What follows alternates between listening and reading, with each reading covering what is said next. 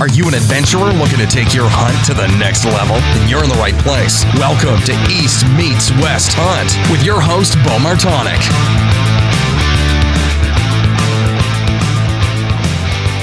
Hey everyone, welcome back to another episode of the East Meets West Hunt podcast presented by onX. So onX has a feature online that I don't think I've talked about yet, and it's something that's really helpful, and it's a free feature to anyone, not even if you have, membership to the Hunt app or if you have a chip. It's free to everyone online. It's called Hunt Central. So if you go over to onxmaps.com, click on a little hunt icon on the top, scroll down to Hunt Central, and you can go through each state and pull up the details on seasons, licenses, regulations, the percentage of public lands, private lands, and really dive into specifics. Say, let's go, for example, you want to elk hunt in Idaho like I am this year. You can click on a little elk icon. It pulls up how many Boone and Crockett elk have been taken out of Idaho, some of the seasons dates, what tags you would need for that, as well as breaks down the cost of the elk tags for resident, non-resident, some of the application fees, links to all the big game seasons and rules, and it really puts everything in one place. And once you overlay that with using the Hunt app online or on your phone, tablet, you're able to really have scouting all in one place and planning out these hunts. So by using onX Maps, if you want to check out the Hunt app and use the coupon code EMW, you can save yourself 20% off that. So head over to onxmaps.com, check out Hunt Central and the Hunt app. In addition, Corey Jacobson and Elk 101 have put together the most all-encompassing elk hunting course, and that is the University of Elk Hunting. You'll hear Corey on today's episode, and this is the fourth time I've had Corey on, and there's a good reason for it. His knowledge with elk hunting and the people that he's surrounded by is unbelievable, and we're really lucky that he puts that out for everyone to be able to consume this content and learn and try to reduce that learning curve, which is what we're all trying to do by listening to podcasts and reading articles and taking in content however you choose to do so. So University of Elk Hunting, if you check that out online, you can save yourself 20%, which comes to $20 off of the University of Elk Hunting online course by using the code East Meets West. The next partner of the podcast is Maven Optics. So Maven is redefining the optics business. So they were born out of wanting to solve a problem, basically out of the idea that they could develop a premium product without compromising on quality and performance. So that idea, how they could do that, to offer that to customers at an affordable price, was to sell those world-class optics directly to the customers themselves. Because stores kind of fill their shelves with products to fit a specific retail price point, it puts a limit on companies and the products they're able to produce, which really in turn means that quality and performance suffer. So you can't find Maven in retail stores. They work directly with the customers to put out the best quality optics at a lower price point. So if you want to check out Maven Optics online, go to mavenbuilt.com, use the code EastMeetsWest-gift to get yourself a free gift with any full price optics order online. And lastly, and not least, is Heather's Choice. As we're all getting ready here for hunting season, getting together your food and your nutrition is extremely important. I think it's important all the time, year round. But with hunting season, if you want to fuel your body with food and fuel that really, helps you out and helps you perform better for longer, then you should check out Heather's Choice. High fat, high protein options and meals, from dinners and breakfasts down to some snacks with their delicious packaroons. You can check them out, and if you use the code EastMeetsWest at checkout, get yourself free shipping on any orders over $99. And if you want to, just try few things out and don't want to spend, $99, please use the link in our partners page on the website or in the show notes of this podcast. It really helps us out a ton. Okay, so with that being said, on this podcast, I have Corey Jacobson coming on, and I'm really excited for this episode. Corey is just a blast to get to talk to. Is the fourth time coming on the podcast, as I'd mentioned, and he's got so much knowledge. We're going to really, dive into some stuff here to hopefully you can pick out some nuggets, some things that, we had not talked about in the past, and really gain some knowledge here from, one of the world's best elk hunters, in my opinion. So this episode is definitely going to be a special one. And if you've noticed, and I've mentioned it a little bit, I've been releasing 2 episodes per week. I've got a lot of elk hunting content, a lot of stuff that's going on. We need to get this information out as much as possible. And so I'm going to just be punching out some episodes here. The one from Corey here. I also have ones from Josh Boyd. I have just a whole bunch of Clint Casper, a bunch of people coming on here, soon. So definitely be checking this stuff out. Give me feedback. Let me know what's going on. And then lastly, the one thing I did want to mention, I guess there's 2 last things, but the first one is I just wrote an article for onX over on their website, on their blog. It's called Plan, Prepare, and Execute a Western Hunt. So I really broke down all the pieces and components that I've talked about a bunch of times, but put it in an easy to read format. So you can go check that out on onX's website and see, maybe you can, if you're not planning to hunt this year, you can really use that to plan going ahead. And if you are this year, there might be some information in there that can really help you out. So check that out. And lastly, I just wanted to say that have, some apparel up on the website if you want to stock up here before hunting season. Really help support the podcast. I'm trying to put out, some really cool lifestyle apparel items. I'll be wearing the Stealth multicam trucker hat on my hunt, and really looking forward to getting to rock that hat. I'm excited about it, and it's really good for for hunting and everything else, and wearing out wherever. So 3% of those proceeds are donated to Backcountry Hunters and Anglers and the QDMA. Currently, I plan on expanding that list as things go. Each item is specific to an organization, so check that out in the product pages there. And hopefully by the end of this week, I'll have another new product coming out, adding to the website, and it's custom Nalgene bottles. Something that I've been really pumped about.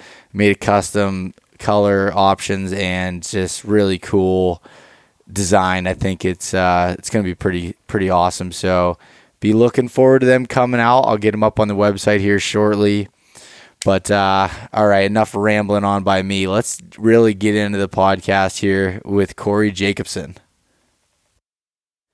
All right, welcome back to another episode of the East Meets West Hunt podcast. It is the middle of August here, and I have on the line Corey Jacobson. What's going on, Corey? Just counting down the days till elk season. So as we were talking before we started the podcast, that this is my busy time of year for work. Everybody's ramping up for elk season, so they're sending in questions and emails, and we're trying to put out content and everything, and it's crunch time now. It's just about go time. Yeah, it is. And when does your season start? So Idaho's opening day is 2 weeks from tomorrow, and that's August 30th. It opens here. So we'll be hunting opening day the first 2 days here, and then regrouping for a few days and getting packed up and heading off to the next hunt. So those first 2 days are more just we're here, we're local. It's kind of a good scouting trip for later in the season, and we've actually gotten some pretty good hunting early, so we're gonna definitely not pass that opportunity up. Yeah, no, that doesn't sound too bad, and like you said, it's you only get, well, I guess like you said in the past on here, is you only get 1 month a year to have this to happen, so take advantage of the time that you have, right? Totally. Yep. Yeah, That's for sure. No, that's good. And for anyone that's listening, and we're kind of gonna skip a little bit of the intro with Corey here, is you've been a guest I think 4 times now. So there's if you're not familiar with him, so if Corey, if you want to give a quick 1 or 2 line kind of introduction to yourself here, that would be good, and then we can dive right into talking about your hunting plans. Yeah, no, maybe instead of an introduction, I need to give an apology. If I've been on 4 times, people are probably tired of listening to us. But no, I'm a very, I don't know, the word passionate seems weird to use, but I'm a very passionate elk hunter who has a deep love for elk and elk hunting, and especially sharing my experiences with others in hopes that they will be able to learn something from it and become more consistently successful themselves as an elk hunter. I love seeing other people be successful, and I love elk hunting. And so to be able to combine those 2 things, it's a humbling blessing to be able to do that for a real job. Yeah. If you consider it a real job. Yeah, no, for sure. And what's cool is actually everyone's probably heard your name on every episodes with the University of Elk Hunting at the beginning of every episode there. So if they weren't sick of hearing your name then, they'll definitely be by the end of this one. Perfect. And I think, no, but in all honesty, the episode that we recorded back in March surrounding, planning a do-it-yourself elk hunt was by far the most downloaded episode that I've had to date. So it shows that there's a lot of people that have a need to want to learn about this and got, a ton of feedback on it. And that's been really good. So I think everyone's happy that you're coming back on again, Corey. That's good. Yeah. No, and I, when we did the Linguist film a couple years ago with Sitka and Con Outdoors, I had an opportunity to visit with Larry D. Jones, and coincidentally, I had an opportunity to visit with him again a month ago, and we did a podcast with him. But he said something when we were filming the Linguist. I had asked him a question. We were talking about him being a pioneer of elk calling, and I said, were people hungry for information? Did they have a desire to learn more? Back then in the mid '80s, and he looked at me and he said, "Let me tell you something. People are hungry for elk hunting information today." And I think just with the several different platforms and formats that there are to share information, there's no better time to learn. And for those of us who love sharing that information, there's no better time to be able to produce that content, because it is just so easy to share with others. So yeah, there's so many different platforms out there, from podcasts, so audio and video and writing and all the other different avenues, and it's all right there at your fingertips. You're able to get on your cell phone or computer, tablet, whatever else, and I think it's definitely creating more opportunities for people to be able to go out and make these dreams come true. Absolutely. Yep. So Corey, you said you're starting off, in Idaho for a few days, and then you're taking off, and you're going to a whole bunch of states just seems like a pretty packed schedule. And can you explain a little bit about the project that you're doing here to kind of get us kicked off? Yeah. So we started last year, which was 2018. We started a day-by-day video series on the Elk 101 YouTube channel called Destination Elk. And really what it was, we had our season planned out. We knew where we were going hunting. And rather than, capturing content like we typically do and then maybe making a film, longer 30-minute film about the hunt and showing everything that, condensed into 30 minutes, we decided to do a day-by-day series. And we actually, back in, I think, 2009, we called it a semi-live webisode on the Elk 101 YouTube channel. And we filmed our Idaho hunt, which I think ended up being a 10-day hunt.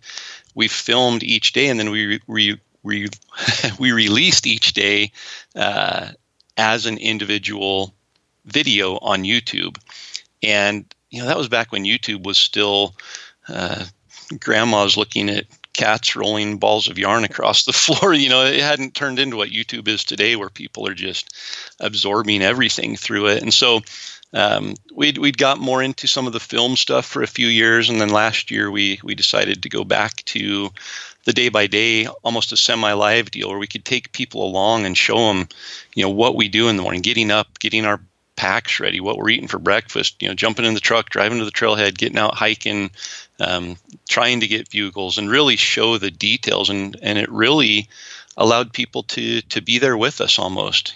People that was a lot of the comments we got was, man, I just felt like I was right there. I felt like I know you guys. I felt like I was your hunting partner. And so we did that last fall. And, there were a couple things that I think we learned from that. Number one, we hunted Oregon, and then we went to Wyoming. And then from Wyoming, we came back and hunted Idaho with an individual who won a hunt with us that we had given away through Mountain Ops. And then from there, stayed in Idaho, but a different place in Idaho, and went on the Hunt of a Lifetime hunt. And then from there, hunted Idaho with my children in October. And it was too much. There was pressure because those hunts, we only had 5 or 6 days on most of them to be successful. And we had 2 or 3 tags to fill. We didn't have time we were forced to hunt a time period, either early or late, when it wasn't ideal. And it took some of the fun out of it. And so this year we said, rather than missing all of my son's football games in September and my daughter's volleyball games in September, because we literally were gone, the whole month. We were home for 2 days and then gone for 6, and then home for a day and gone for 5. But we were gone the whole month from a emotional and mental standpoint. So this year we're gonna break it up a little bit and maybe stretch it out. So we're going to hunt those first 2 days in Idaho, and then we'll be home for, I think, 5 days. And then we're going to head to Oregon, and we're going to hunt a 9-day period in Oregon during a better time than what we did last year. So it'll be, I think, September 4th through the 14th, somewhere really close to that. From there, we're going to come home for a week and regroup and go to volleyball and football games and do some fun stuff there, and then we're going to hit it again hard here in Idaho, the last basically 9 days of the season here in Idaho. And then we will only have a couple days to transition into the Hunt of a Lifetime hunt, which anybody listening that's not familiar with that, we have an opportunity each year to take out a child who has a life-threatening illness. And in the past, it's been kind of our capstone hunt at the end of the season. This year, our season's going to go on past that, but every year it is the hunt that realigns us and reminds us of why we do what we do and just how blessed we are to be able to do that. And these are youth that are going through leukemia and cancer and just all sorts of big struggles. And so for them, their dream isn't to go to Disneyland. Their dream is to go elk hunting. And we get to be a part of, facilitating a camp that takes them out and helps them. Fortunately, so far, we've been 100% on success. And I think beyond that, though, we're able to show them what elk hunting's about and take them on an adventure that we take for granted sometimes. And for them, it's their lifelong dream. And so we're doing that hunt the first week of October. And then our rifle season in Idaho opens October 15th. So as sports schedules and school schedules allow, I'll be able to hunt with my children for the next 2 or 3 weeks there. And then we'll actually end our elk season in Montana, and we're going to go rifle hunting with Randy Newberg over in Montana. So I've only shot one elk in my entire life with a rifle. And so this will be it'll be something, I wouldn't say different or new or anything, but it's something I haven't spent a lot of time doing. So, yeah, no, it'll be a fun experience, I'm sure. Just a little bit different than your daily stuff. I'm sure the tactics and everything will probably change a little bit.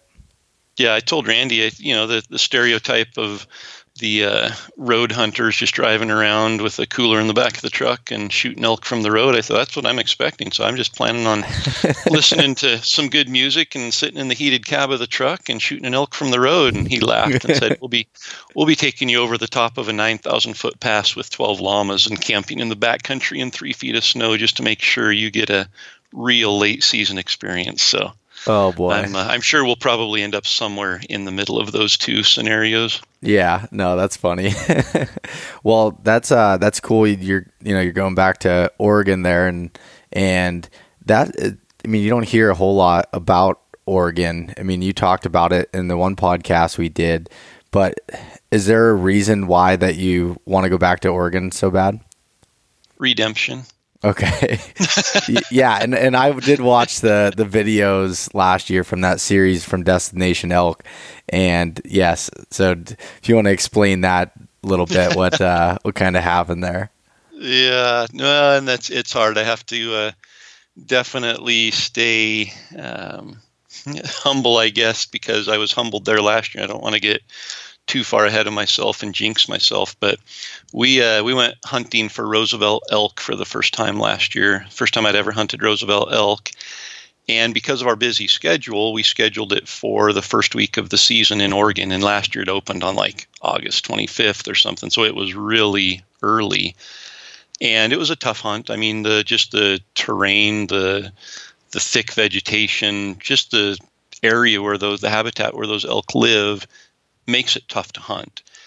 You throw in full moon, warm weather, and pre-rut, and it was a difficult hunt. I think we only had 3 quasi call-ins in 7 or 8 days, and really only 2 that I would consider to be an actual call-in. You know, that the elk came to the calls and came towards our setup. The one the last night, the bull was 6 yards from us in just the thickest mass of ferns you can imagine. And it was so thick, he was 6 yards away and we couldn't even see the ferns moving as he walked through it. So obviously no shot in a situation like that. But I did get a shot, and it was my dream situation. Really nice 5x5 Roosevelt bull just materialized out of the coastal fog in, a terrain that just, it was, I don't know, medieval, like just all the fog, and it was dark, old growth timber and green moss and green ferns everywhere. And it was just ideal for what I'd always dreamed of. And the bull stopped at 35 yards and I shot. And upon further review, we found out that I'd hit a stub that was sticking up about a little over halfway to the elk, and it deflected my arrow down, and my arrow was stuck in a tree right behind where the elk had been standing. So missed my only opportunity there. And so this year we're going back to get a little redemption. Just, I don't say that disrespectfully that we're going to go back there and kill an elk just to teach it a lesson type of a thing. But it was a challenging hunt, and I'm embracing the challenge and looking forward to the challenge this year. Yeah, no, that's good. And yeah, hopefully that all works out for you. Is there a lot of differences with the Roosevelt besides the terrain and everything, as far as the elk itself and calling? Is that much different from the Rocky Mountain elk? I don't think so. And I think a lot of people feel there is a big difference. They say that Roosevelt elk don't bugle. They're impossible to call in. You can't find them. And I think all of those are valid, but I think all of those are centered around the habitat. Mm-hmm. And the terrain that they live in. It's so thick over there, and those elk literally just live in these little pockets where they will travel 400 yards as their home territory, and they don't travel outside of that because they don't have to. They have so much thick vegetation for security. There's so much feed everywhere. Everything over there's wet, so they've got water. They just don't have to move. And even if you bump them, it seems like they go 300 yards up on the ridge and stand there. If they don't hear you coming, they bed right back down there, and the next day they're back in the same bed. And so a lot of differences there between them and Rocky Mountain elk. And I think with that thick vegetation, you don't hear bugles. You'll hike and hike and hike and not see any sign, and then you'll get into that one little 400-yard pocket where the elk lives, and you'll hear an elk bugle. And I think you just have to be closer to them to hear them bugle. You don't hear as many bugles because they are so just spread out in pockets. They aren't moving, so you don't happen to be there when an elk comes through bugling. And then as far as calling them in, it's definitely tough that you don't have the shooting lanes. If things aren't right, that elk's probably not going to be as likely to come just plowing through brush. I mean, they do, but they still are elk, and they use their senses to stay alive. So trying to find a place where the elk is comfortable coming into the calls creates a challenge. And so I can see where people say you can't call in a Roosevelt bull. My experience and the experiences of those who I have drawn off of to gain a little more insight and knowledge on it is that Roosevelt elk are actually more aggressive than Rocky Mountain elk when it comes to calling them in. And then the last thing is just that terrain. You're hiking in wet country. Everything's wet. Even if it's sunny out, it's still everything. The fog comes through and it sounds like it's a rainstorm just from the condensation dripping off of the trees. And so you're constantly wet. The vegetation's super thick. So just getting through it is tough. And, we'd get back to the truck at night and feel like we were more wore out than when we hiked 14 miles in Wyoming or Idaho in rugged terrain. And look, and we'd only covered 6 miles that day. It's just a lot of fighting brush and on your hands and knees and dealing with wet conditions. And so it's different, but I think that the differences are attributed to the terrain and the habitat, not so much the species. So what I'm picking up out of that is you might be hunting the same type of terrain and everything at the end of September when you draw that Pennsylvania elk tag. If I draw that Pennsylvania elk tag, I think there are going to be a lot of similarities based on what I've seen.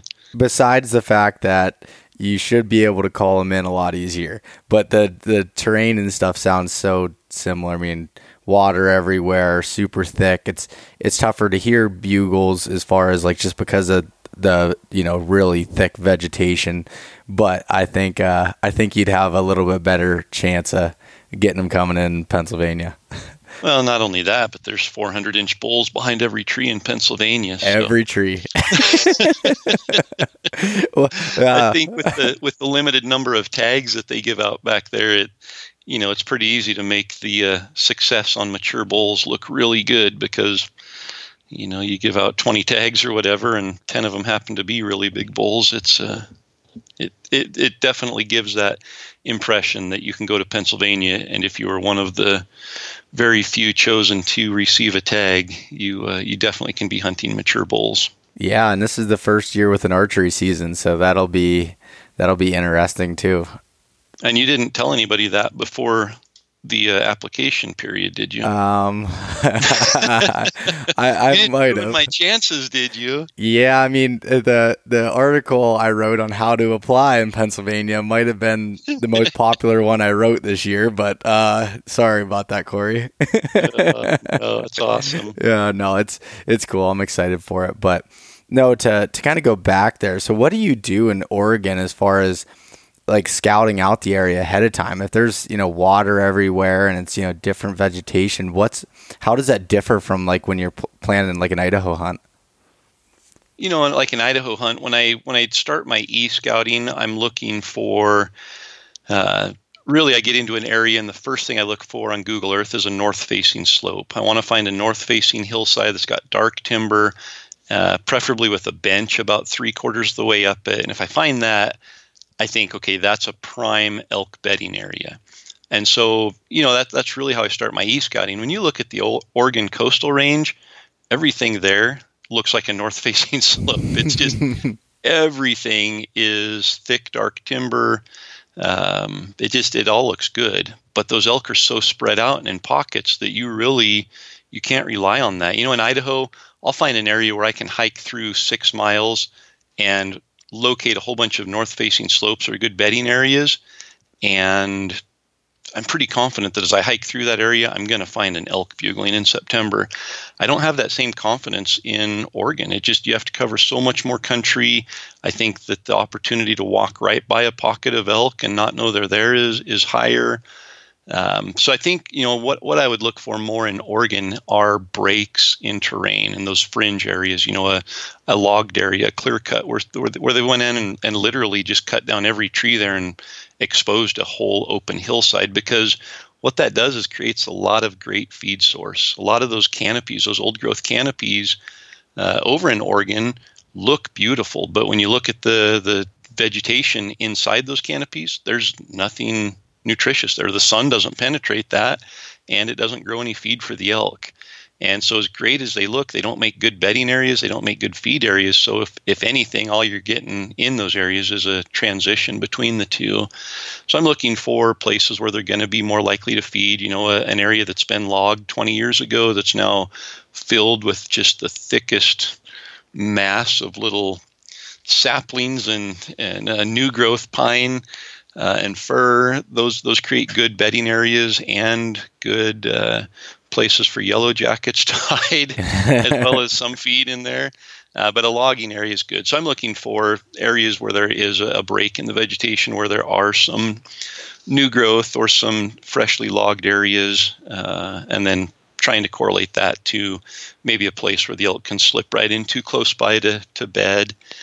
So definitely looking at that. I'm also relying on locals. I've got friends that live over there, and we'll be hunting with David Brinker for 3 or 4 days again, and then another group, Corey and Shannon from Angry Spike Productions, who they're just absolute elk killers for Roosevelt elk on the coast. And so, we're definitely relying on their knowledge of the areas as well. But there are areas, when I get there, it's not like I'm just tagging along, following them. I'm still saying, hey, that area looks good. Let's go give that a try. And, we're going into it relying on their experience and teaming up with them, but at the same time contributing, hopefully in definitely not an equal way, but contributing to the experience as well, and sharing some of that load of, hey, we've got a couple areas that look good. Let's go give those a try. And yeah, no, that makes sense. And especially the logging cuts and stuff. I just know, again, from Pennsylvania, that's a big thing that draws in the elk and deer. But the fresh grasses that are growing now, it has the sunlight coming through it.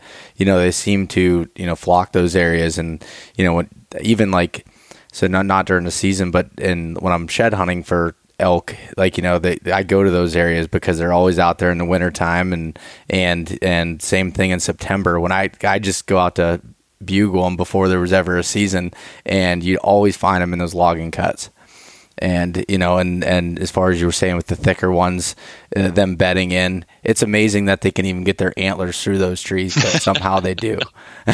They do, and they usually do it very quickly, and it takes us hours to crawl through there. And I would make a guarantee that we are cut up much more than the elk are when we get through some of that. It just seems like everything in Oregon has thorns and is poisonous or wet, and people are like, why are you going back there and excited about it? And I think that's part of the allure, the challenge of it, but there's just something mystical about that terrain. And when you see an elk materialize in that kind of terrain, it's I don't know, there's an appeal for sure.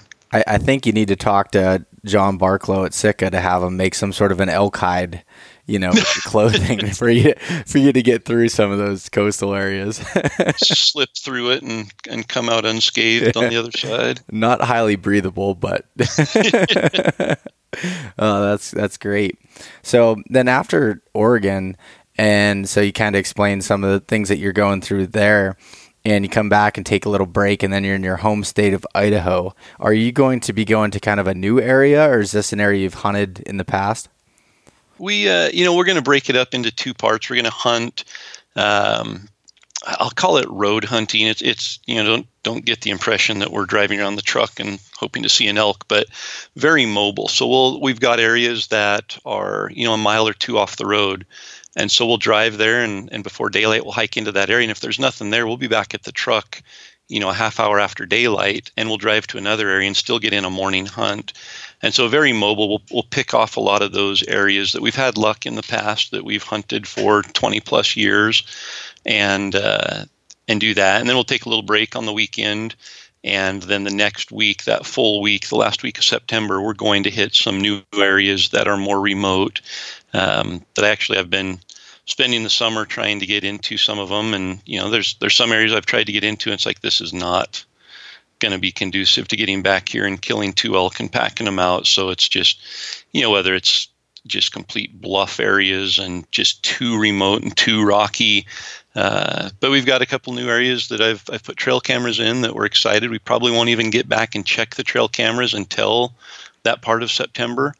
And we're going to, hopefully be able to, having 9 days to hunt and just 2 of us with tags, we can be a little more selective. And most of the time when we're hunting with 5 or 6 days in Idaho, trying to collect content, trying to fill the freezer, we aren't all that picky. And so, this year we're going to have an opportunity to maybe target a more mature elk. And again, it's Idaho public land, over the counter. So I'm not saying, hey, we're going to hold out for a 350 bull or anything, but we can hopefully get into some areas where there are more mature elk, and we can hopefully target some of those bigger herd bulls. Yeah, I mean, that's fine. Let those ones go, and I'll take them out of the herd for you. Exactly. Oh, that's great. And you and I, when we had talked in the past a little bit about like your, quote unquote road hunting method, I like that idea as far as being able to move around and be mobile. And I really plan on utilizing some of that, in the hunt plans that, that we kind of put together for our Idaho trip.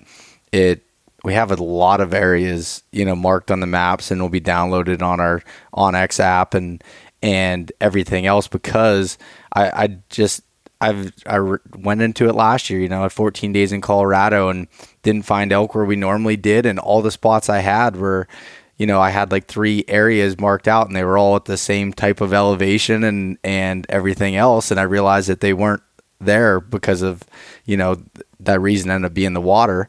But, having those backup areas that you can bounce around to and just keep going until you find the elk. I like that method. I really plan on, trying it myself. Totally. Yeah. And I think we went through a full evolution of hunting that way growing up, just because I grew up in an area where there were a lot of logging roads. And so that was really, you just had to be mobile. The elk moved a long ways. And so we kind of got accustomed to going on a morning hunt, going back to the truck, driving somewhere else, and going on an evening hunt. And then we got into the adventure side and thought, man, we need to go deep, way back in there, and take 10 days worth of gear and, getting into some of that. And we realized pretty quickly that, especially here in Idaho with wolves and different things, you can get back into an area that you scout all summer and it was filled with elk, and overnight it changes and there's nothing there. You don't see a track, you don't hear an elk. And you've spent a full day or longer getting in there. You've spent a couple days looking, just thinking the elk have to be just over the next ridge, and that's really all you can cover in that country is one ridge. And then you finally decide to back out, and you come out, and it takes you a day to get out and a day to get somewhere else, and your season's over. And so there are definitely areas that we know that we can go back into, and bivvy hunting is good, or even going back and setting up a spike camp can be effective. But for the most part, I found that just being mobile, and we'll cover 12 to 14 miles a day on foot, and we're wearing ourselves out. But a lot of times we're doing that. We're getting in the truck, we're driving 10 miles, we're throwing out a bivvy tent and a sleeping bag, we're falling asleep, and we're waking up the next morning, we're hiking for 10 or 12 miles there, and we're hiking back out, and we're pulling up our bivvy tent and jumping in the truck and driving 10 miles and trying another area. So we just really go until we find the elk, and then we hunt them, and from there go to find the next one. Yeah. And so with Idaho specifically, how much does it deter you with people and hunting pressure? Does that bother you a lot, or do you try to how do you kind of manage that?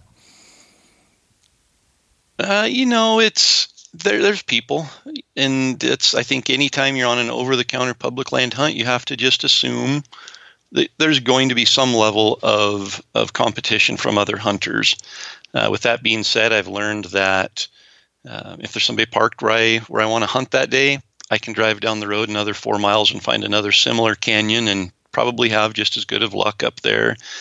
So I don't get too discouraged. I just learn to adapt pretty quickly if we can and stay optimistic about it. Obviously, you have a plan to go into a place and you've scouted all summer and you pull up there and there's another truck parked there. It's not a lot you can do about it, and so you just have to. It's frustrating, but you have to move on. And but with that being said, I think we've learned that people will drive right by some prime areas to get to a trailhead, and there might be a road going to the trailhead that's 9 miles long, and they'll drive from the pavement to the trailhead and not stop and hunt anything in between because they want to get to that trailhead, and from there get back farther into the country. So, we've found some of these little pockets that are closer to maybe closer to towns, closer to roads, steep hillsides that look like a vertical cliff that you wouldn't ever think there would be an elk up there, but right up at the top of that vertical cliff is a really nice basin you can't see from the road. And so just identified a lot of those areas and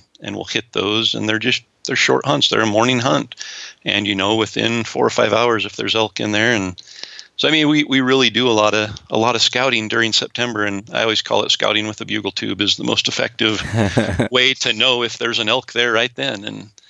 And so we cover a lot of country and look for that elk that's vocal on that day. It kind of reminds me from your Destination Elk series last year when you took the hunter that won the Mountain Ops challenge there or giveaway, whatever it was.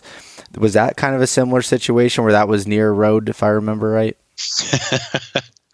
So Tommy was the nicest man. Just, I mean, excited as can be. He's hunted elk 9 or 10 times and has yet to kill one. And he was super excited for this hunt. But Tommy also was coming from Texas, and he's 65. He had knee replacement surgery earlier in the year. Coming from sea level and hunting at 8,000, 9,000 feet, it physically, he had some struggles getting up to where we needed to be. So we tried getting him away from the road and from the other people because there were other hunters in that area. And the first day we were able to do it and got back up into an area, and it was incredible. We had multiple call-ins, multiple bulls that were screaming, and just didn't get it done. And then after that, we hit it too hard out of the gate, and it was more our fault than Tommy's. We knew we had to get back up in there to have a chance, and I thought we have a better chance on the first day than on the last day of doing that.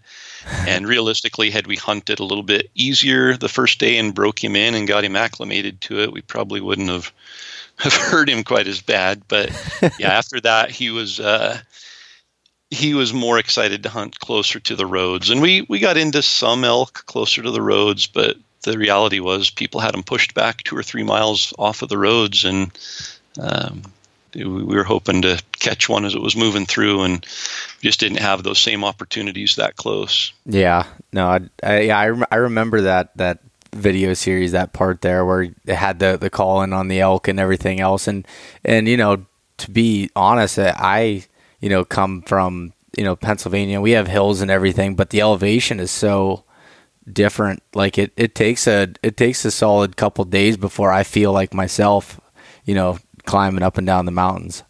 Yeah.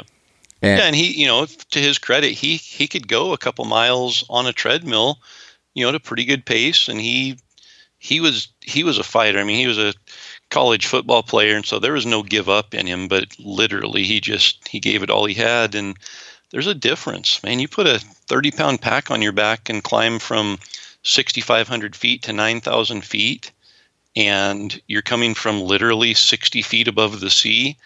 It's tough to prepare yourself for that physically. And there are ways you can, and things that we've learned even since that hunt that we share with people. They're like, hey, if you are coming from low elevation, don't put on a training mask and get on a treadmill and just walk. Put on a backpack and go find the steepest hill, whether it's 100 feet from the bottom to the top, and just go as hard as you can to the top and turn around, come down, and just go up and down that. Make yourself puke, but you've got to get all of your muscles working together and forcing your lungs to put oxygen into your blood and get that oxygen to all of your muscles. And so, I mean, things that we learned from that as well that we've taken for granted living here and not having to acclimate to elevation. Yeah, no, I understand that. And yeah, I think we talked about that in the last podcast when we were talking about the physical preparation and the hills and everything. And that's as real as you're going to get when you're not in the mountains, finding a hill like that. And you can find a hill really anywhere, even in flat country, something, similar to that. And go find a stadium and climb up the stairs. I mean, really, that's doing stairs with a backpack on is, if that's all that you do, if you only have one thing that you can do, that's going to be way better than jogging or running or getting on a treadmill or, anything else. If that's the only thing you can do, I think that something like that is probably the most beneficial. And honestly, that's I haven't had the time this summer to be as dedicated to. I've got a gym in my garage, so I last summer every day was out there doing some kind of a workout. I've just been too busy this summer to devote that time to be able to do it, and I've been gone a lot, so I haven't been at my home gym to do that. So my workout's been a lot of backpack with a 25-pound plate weight and a couple trail cameras and a bunch of water, and I just go out and take off hiking and hike all day on the mountain, and that's what you're going to be doing in elk season. So if you replicate that now, it's going to be the most realistic preparation you can do. Yeah. So Corey, I have a question, and this is kind of a little bit here for selfish reasons, but I'm going to Idaho as well, and you and I had talked a little bit offline about it, but the area is a little different than what I've been in the past from the side of it. It's a little bit more broken up between some dark timber and some open country. There's still a decent amount of dark timber in there, but do you find it to be any different, like as far as how you look at areas like that than you do some of the really, thick, areas that you typically are going to? Not really. The thing about like what you're describing, you've got the south exposures are all wide open. They might have sagebrush intermixed in there, but they're an open hillside that if there's an elk standing there, you can see it from 2 miles away.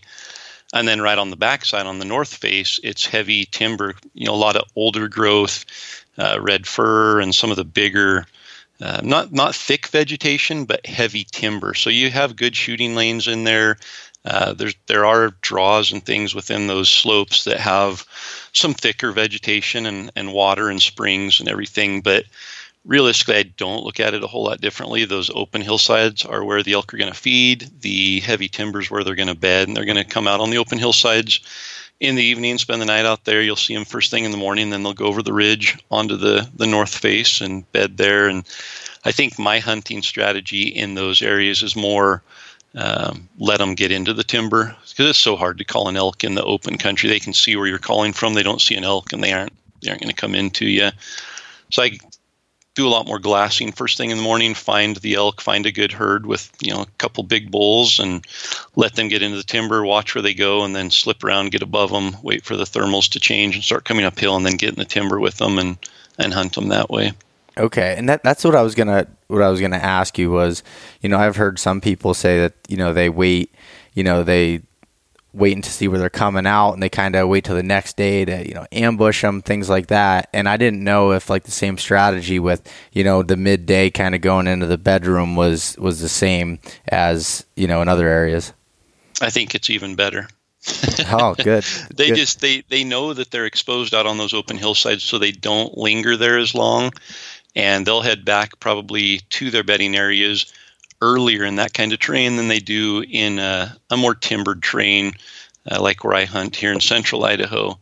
And because of that, they're more active in those bedding areas. And I think that once those thermals change, you can get in there and really have a good time hunting elk all day long, especially like you're going the second half of September. That last week should just be lights out, incredible for that midday hunting in the timber. Oh, that's the kind of information I'm looking for to get me even more excited and unfocused at work. But so like when say you do see them go into the timber like that, and you're waiting for the thermals to switch and you're going in, are you waiting to call until you get, say, you think 200 yards or so from the elk, or how is your kind of strategy to close the deal on that? No, I'll locate still. I'll get on that main ridge and just drop into the timber. Again, thermals are tricky in that area because you have the open hillside that's warming up really fast. It's getting direct sun first thing in the morning. So the thermals there are going to be pulling up the hill a lot sooner. On the back side, you've got that north face. It's heavy timber. The ground stays really cool. So you've got those competing thermals, which causes a lot of swirling wind, especially from like that 8 o'clock till 9:30 or 10 o'clock time frame. And so you can't rush it too soon because you'll have the thermals coming up in your face, and you'll get up on the ridge and you step off onto that north face and go 10 yards into it, and the thermals switch and start going straight down the hill, and the elk smell you. So you have to be really careful about not being right on top of the elk. And once I know the thermals are consistent, then I usually, do my normal location. I'll do a location bugle, get an answer, and find out exactly where they're bedded. It's usually not going to be just 200 or 300 yards off of the open ridge down into there. They're still going to travel deep into that timber and find a good bench near some water where it's cool and where they're, again, protected. So once I locate them, then I can go into my normal hunting routine, which is hunting timber anyway. But it seems like in those areas where there are the open hillsides, the wide open hillsides, transitioning into those timbered draws and timbered north faces, those elk just seem to be more active and more susceptible to the midday calling. Okay. Well, that helps too with, like, it's almost acts as, well, it does act as a funnel for them, where when you have, more, dark timber and stuff, I'm sure it's, a little bit tougher to be able to figure out where they are. When you have a pocket on that north face, you can almost guess that they're going to be in there somewhere. Yeah, oh, totally. And that's the other thing. You can sit a mile away on a hillside and glass 10 of these open hillsides that have timber on the north face. And you can see, you'll literally see 5 or 6 different herds of elk on different open hillsides. And they'll all start heading back into that timber. And that they're in that timber patch on that timbered hillside. And it's not like a little 20-acre patch of timber. We're talking 1,500 to 2,000 vertical feet from the bottom to the top, and a good amount of timber. But yeah, that they're in there somewhere, and it makes it. I wouldn't say it's you aren't running through a field with a butterfly net scooping them up or anything, but you definitely it helps with knowing, hey, there's a group of elk in here, and if you foul those up, you can go right over the ridge and you're back onto another pocket of timber where you saw elk go, and they have no reason to move out of there unless you bump them. And even when you do bump them, sometimes they don't move out of that timber. And then if they do, they're probably just going over a ridge and into the next patch of timber. So. Okay. So it's funny when you said a little bit ago about how the timber's different, than some areas where, it might be a little bit more open underneath, the canopy in there, where I was texting the couple of guys that I'm going out there with, and we were talking about the dark timber, and my cousin Mason responded. He goes, "I sure hope it's not like Colorado, with just nothing but blowdowns everywhere and everything else." He goes, "I hope it's just like this, green, just nice and walking." And and it's a lot of those places are just, they're steep, but there's just these huge trails churned into the hillside, and you'll come to a nice little finger ridge where it is I won't say flat, but it levels out a little bit, and there's a lot of nice benches, and you'll find springs in there, and there's still areas you can get into with blowdowns too. You get some of that jack pine, and it's not fun to go through. Yeah. But for the most part, yeah, it's not going to be like the high step and dance that a lot of times you have to do in Colorado to get through the blowdowns. Yeah, no, that's funny. So, Corey, you talk a lot about the setup portion, and now that, say, you're into an area and you're finding elk, explain a little bit more about the final steps to when you're going to close the deal and just your setup in general. Yeah, no, and I think the setup is the most important part. It takes you from the location phase to the opportunity phase. And I think it's the point where things fall apart most often, even for those of us who've hunted a long time. It's still the setup that is difficult, because you've got an elk coming into your calls, hopefully, and you're trying to guide them into a shooting lane. And an elk has a mind of its own. So it's really, you got to understand what's going to make the elk comfortable to come in, make it feel like its senses are still protecting it, but not actually. And, things like if you're straight above the elk on a ridge and he's straight down the hill from you, he's probably not going to turn and come straight up the hill. And, understanding the reasons for that, and understanding he's probably not going to come straight down the hill, and he's probably not going to come through a big brush patch, and he's probably not going to come across a wide open hillside, and just all these different things that really go back to the elk's sense of survival. And once you understand that, it's like, that elk's not going to come into this situation. We've got to move ahead 40 yards and see if there's a better spot, and really pick those setups wisely. It can increase your efficiency on getting that elk into a shooting lane. And once that happens, you increase the number of opportunities you have, and the more opportunities you have, the higher chance you have of being successful. So, setups, a couple things that I keep in mind, always the wind. That's every minute of the day when you're elk hunting, you need to know what the wind and the thermals are doing. As you're closing in that distance to set up, it's even more important understanding, hey, is there a competing hillside somewhere that's making the wind kind of go sideways here, or pulling it into this draw because the draw is cooler? As I move over the hill and the elk's there, is it going to be a solid uphill thermal? And if it is, that elk's he's going to feel more comfortable coming in above where we're at, by 40 or 60 yards. He's just going to want to circle above that. So, for the caller, I want to have the caller down below, so that elk's going to circle above. And as a shooter, I need to find my shooting lanes up on that level where the elk's likely to come in. And that way the elk's coming in, he thinks, hey, that bugle's down below me, I'm going to circle above it and get its wind before I commit. But that shooter has to be set up in a way that allows him to get a shot before the elk can tell that there's danger coming there from the scent. So the thermals are huge. The wind is huge. I like to get on the same level as the elk to set up and try to call them across the hill rather than up or down. And then the last thing is just making sure you have ample shooting lanes. You don't want to get a shot at an elk and miss.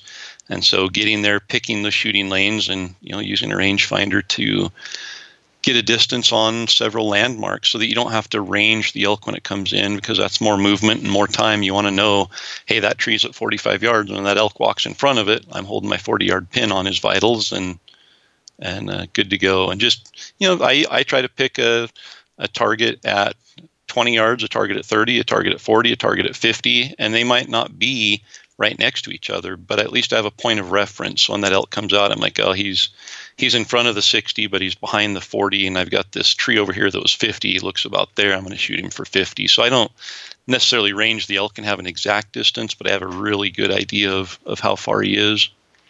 Yeah. And with that being said, I mean, if you're off a couple of yards, it's not going to make a huge difference. As far as with the size of the elk vitals and everything. And obviously, you want to be as accurate as possible, but like you said, there's not a chance to pull up a rangefinder in the limited amount of call-in scenarios and encounters that I've had. I tried pulling out my rangefinder once, and he went right through it, and that was it. Yeah, and by the time you get your bow drawn back, he's moved 15 yards. You don't know how far he is anyway. So exactly.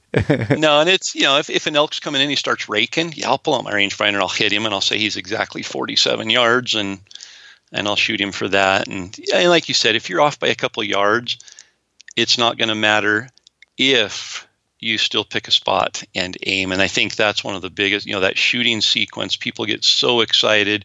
There's this huge elk. They draw back and like, all I have to do is just point the bow at him and shoot, and I'll hit him.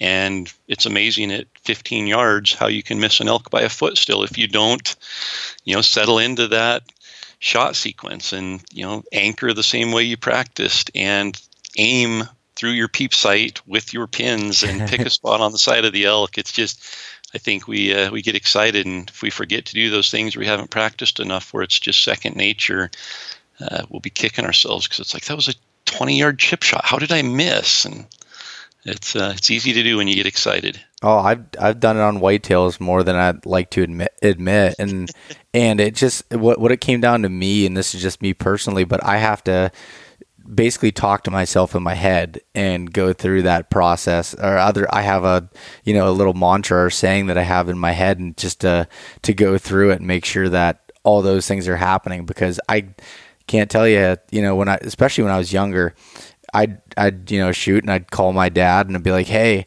I shot a big buck. Well, how'd you hit? I don't know. I don't remember anything. I just completely blacked out. I don't know if I looked through my peep sight or if I even, did anything. And one thing that I try to do, again, this is going back to whitetails, and it definitely can be applied to elk, I think, is, so depending on like your sight, where, if say you're shooting fixed pins, or if like in my scenario, I'm shooting a spot hog that has a double pin on it, and my top pin's set at 30, I leave it at, my bottom one's around 42, and that depends on this, your bow speed. But I look at, say when you pull back and you draw on an elk, if both of those are in the, in the vitals or something, depending on where you're going, you're going to be okay. Like you should, when you're practicing with shooting a 3D target or whatever, figuring out like where the vitals sit between your couple pins, say he's between 30 and 40 and you have those couple pins there, figuring out where they fit. And if they're both, within the lung cavity, you should be okay. And I don't know if that's the right way of doing it, but that's kind of what I've done, at least for a double check or something to look back on. Totally. Yeah. And there's a lot of people that do that. For me, I shoot a 5-pin sight, a slider sight. And the reason I do that is so I can practice out to 120 yards during the summer. And I'd never even consider taking a shot at an animal at that distance. But shooting at 120 yards, your form has to be dialed in. And so it really helps me with my aiming. It helps with my form and follow through. And then when I move up to 40 yards and I have my fixed pins there, 40 yards just seems like a chip shot. It's just so much closer. My form is locked in. My groups are so much tighter.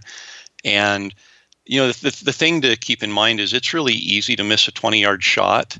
Even if you put your 20-yard pin on the target, if you aren't focused, if you aren't picking a spot, and if you aren't following through, you can miss an elk at 20 yards, even though the pin was on the target.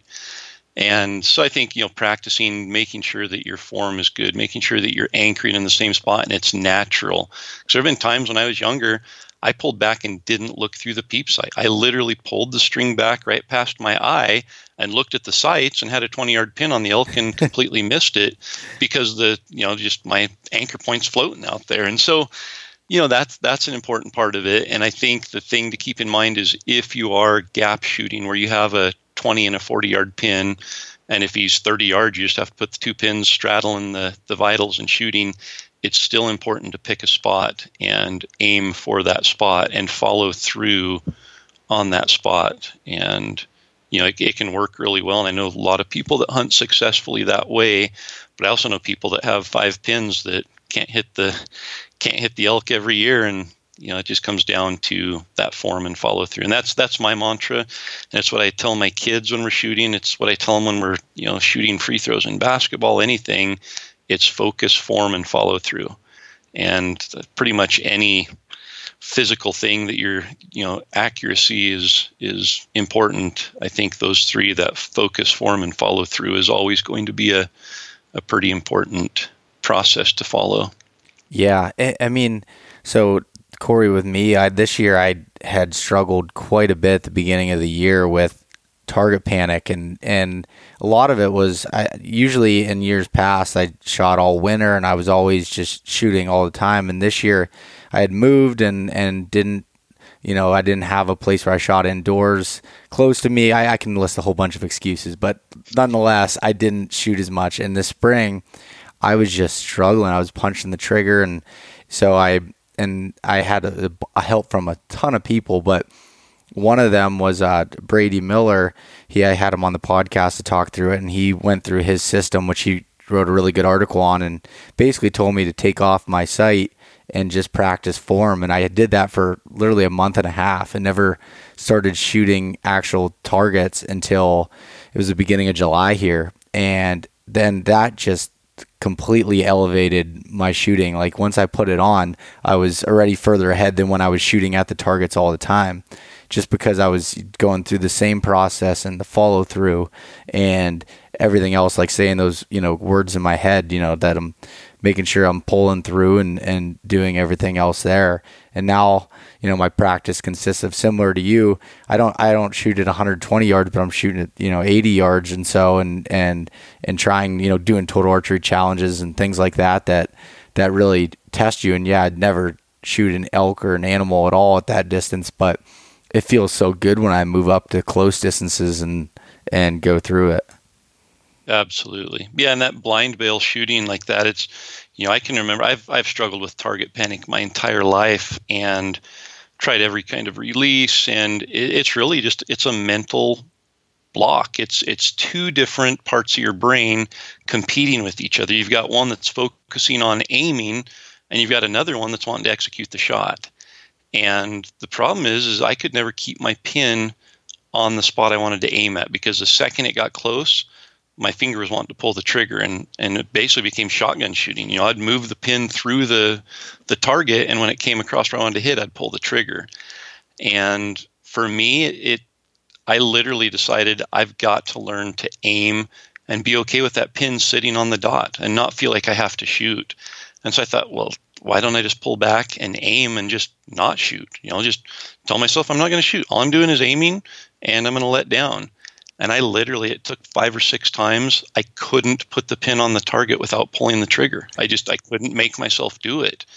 And once I finally did it, and I was able to let that bow down, it changed everything. And it just rebooted my brain. And I'll do that sometimes now. I'll get into it a little bit where I'm hovering around it and I'm just having troubles. I'm anticipating the shot a little bit. And as soon as the pin gets close, I know I'm going to pull the trigger. I'll just tell myself, all right, I'm not going to shoot. I'm going to do 6, just target aiming practice. And I'll pull back, put the pin on it, put my finger on the trigger, and know that I'm not going to shoot, and force myself to hold it there for 20 seconds, pin on the dot, and then I'll let the bow down. And I'll breathe for a couple minutes, and then I'll draw back again and aim and hold the pin on there and just program my brain so that it's okay with that pin sitting on the dot, and it doesn't feel like it has to execute a shot immediately. That, hey, that pin can sit there and it's okay sitting there. And then I can go through my shot process of, taking my time, squeezing the trigger. And it's been a game changer for me as far as accuracy and just having a lot more confidence in the shot. Yeah, no, that's so big. I mean, 'cause if you can't execute the shot, all the work that you did leading up to it is, and things still do happen. I mean, everyone misses at times, but the less chance of that is definitely better, obviously. Yeah, and that's what you're doing when you're blind bail shooting. You're programming your brain to be okay with not having to focus on the sight pins and just executing that shot process. And I guess mine is probably the reverse of that, not worrying about the shot process, focusing on the aiming process, and just separating those two processes, because they really are separate. You've got to aim, and at some point during that aim, you've got to initiate a trigger pull. And I think the brain wants to put the two together, and separating those two and realizing that, hey, I'm going to focus on aiming, let the trigger pull come natural. And it's been super helpful for me, and it's something I struggled mightily with for a long time. Yeah. So that's going to be a pretty exciting year, I think, for all of us. And I'm excited to see what the Destination Elk, the whole process and it's going to be released on YouTube, I'm assuming, again. Yeah, so we'll film everything. We'll film the full day. So I mean, all the details of getting up, loading our pack, getting in the truck, hiking into the area, locating elk. It's really, the aim of it is educational, and we'll take each day in the field and we'll break down something that happened, whether it's from scouting, whether it's a setup or a call in, and explain right there in the field, hey, here's the strategy that either worked or that we should have used because what we did didn't work, and really use the whole series as an educational component so that we're able to take people along with us. I mean, we literally will show you everything that goes on, good and bad. And last year was hard. There was a lot of bad stuff, a lot of disappointment, and we showed all that. And hopefully, those who watched were able to learn from it as we were. And this year, we're hoping to maybe tip the scales a little bit and show a little bit more of the fun and the success, and bring some education from that side. But yeah, so we'll start sometime first part of November. We haven't locked down an exact date yet, but sometime around that first part of November, we'll start each day launching a day's video from the season and go in chronological order from the beginning to the end of the season. And we're hoping to end up with around 30 days of video to share on the Elk 101 YouTube channel. Oh, that's awesome.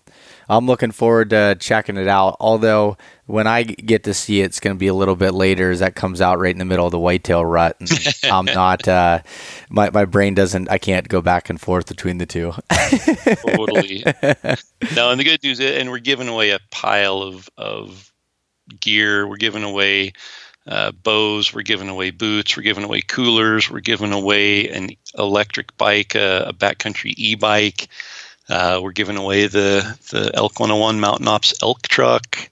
all of that's going to be given away during the series. So it's all people have to do is watch the series and leave comments once it starts, and then we go through and randomly pick winners for all the gear. Every day of the series there will be giveaways. So wow, that's a lot of cool and exciting stuff. Yeah, that's awesome.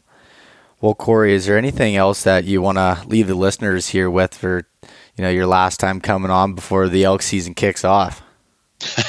I could sit here and talk elk hunting for the next 2 weeks straight, I think. So, no, I think if listeners, if there's anybody who is going hunting, that apprehension, doubt, insecurity, any of that, for someone that might be coming from back east and worried about some of those logistics and being successful, just have an adventure, go and make it fun. Don't stress out. Absolutely work for success, but don't make that your end goal. Enjoy the adventure and work to make success come. And when the two cross, it's there's nothing like it. But don't put too much pressure on yourself to be successful and make that the what makes or breaks the hunt, because there's so much to be learned. There's so much that's just amazing about spending a week in elk country, and sometimes we forget to soak all that in, I think. So go out and have fun, work your tail off, and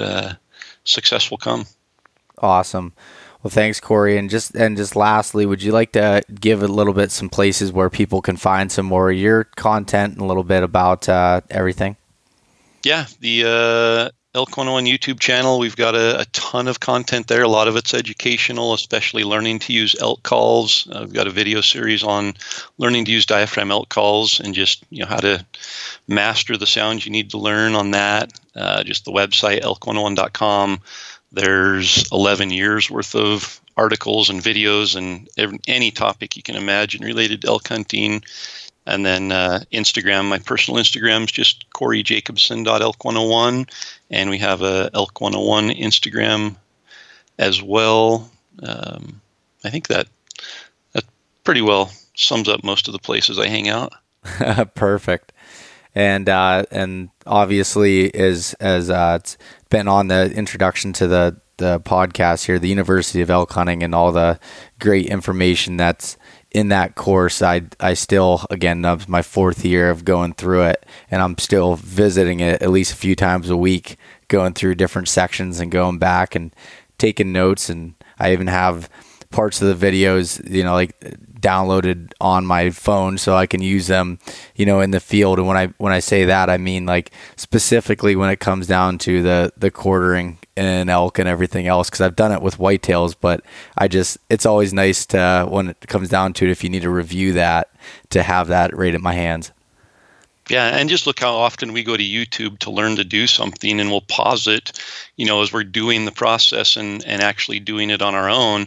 We'll pause the video and do it, and then we'll play it again and watch that section. And that is one of the benefits of being able to take it with you offline is, if you're in the field and get stuck or have a question, it's right there, and you can just look it up and say, okay, that's how I do it. I'm confident now, and continue. So I think it's probably worth mentioning there's a discount code as well for listeners for the online course if they wanted to sign up.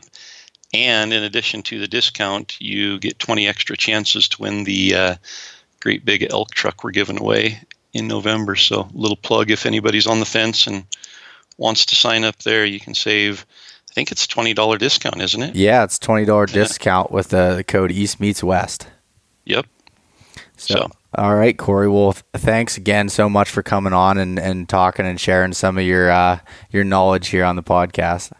Absolutely. Thanks for having me. And if the elk tag gods shine on me and I happen to draw an elk tag in Pennsylvania, you'll be the first one I call. All right. Hey, maybe we'll both draw. All right. That's right. That's what I'm hoping that would be for. Epic. All right, Corey. Well, we'll talk soon. Sounds good. Thanks, Bo. Thanks so much for listening to this episode of East Meets West Hunt with your host, Bo Martonic. For more great content and to stay up to date, visit eastmeetswesthunt.com, Facebook at East Meets West Outdoors, and Instagram at East Meets West Hunt. If you enjoyed today's episode, please review and subscribe, and we'll catch you next time.